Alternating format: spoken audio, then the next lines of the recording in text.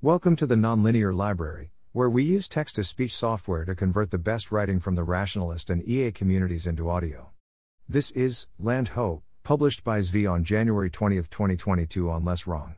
I love this modest proposal so much I am making an exception to my no New York Times rule, and split it off from what was going to be a bonus section in the weekly COVID post. Time to think big. Both mayors Bill de Blasio and Michael Bloomberg offered climate change plans that included extending the shoreline along the East River in lower Manhattan. But these proposals, while admirable, would be small steps and would hardly make a dent with problems of such big scale. This new proposal offers significant protection against surges while also creating new housing. To do this, it extends Manhattan into New York Harbor by 1,760 acres. This landfill development, like many others in the city's past, would reshape the southern Manhattan shoreline. We can call the created area New Mannahatta, drawn from the name the Lenape gave to Manhattan. It quickly became fashionable to mock this proposal. This is a sign of civilizational decline and inadequacy, because we used to do this kind of thing all the time and, unless there's some logistical problem I'm missing that one is talking about, it's obviously insanely great.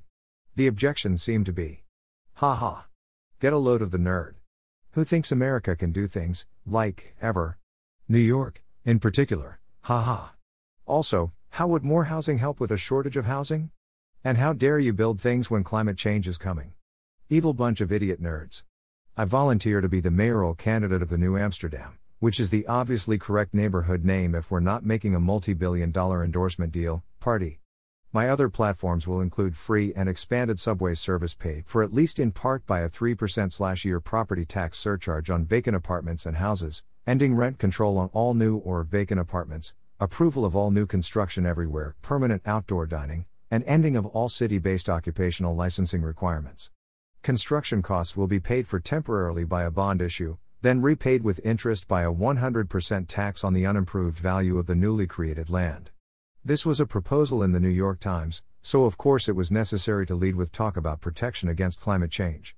That did not of course stop stupid people from saying how stupid it would be to build things at sea level, no matter how much this was used as part of a project to protect the city, because guarding against climate change doesn't involve the proper moral repentance, so it doesn't count.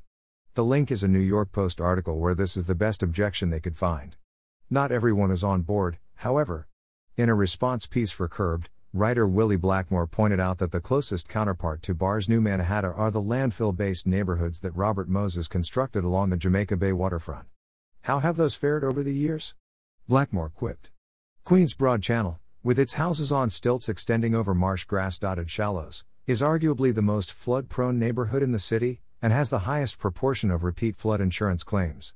Did you know that you can use better designs instead of worse designs, and you can be more compatible with life in your creations than Robert Moses? Literally the previous sentence is this. Building the land at a higher elevation would further improve its protective ability, and the new peninsula could recreate historic ecologies and erect environmental and ecological research centers dedicated to improving the quality of New York's natural world, he said.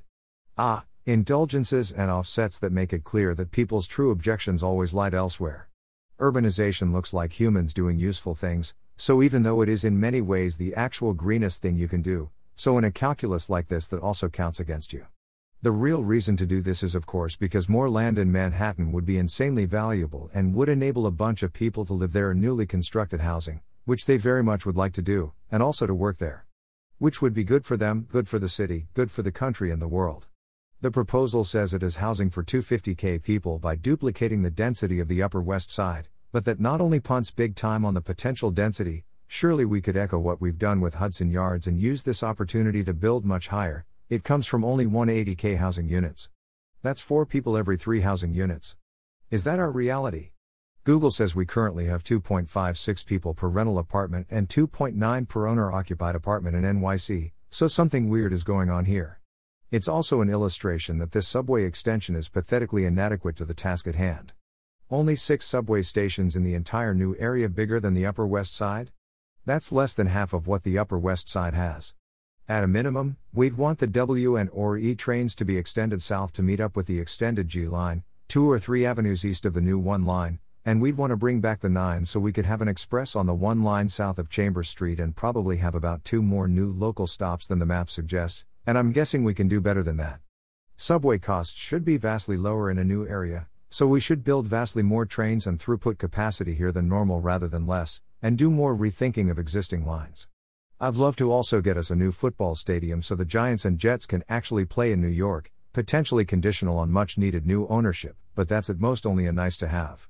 As would be another bridge or tunnel across the Hudson River, including a new path line. It's a critical choke point in America's supply chain that's fallen into disrepair, and there's constantly too much traffic at the tunnels. Now's our chance. And there should definitely be a new bridge into Brooklyn where the G line is crossing into Manhattan.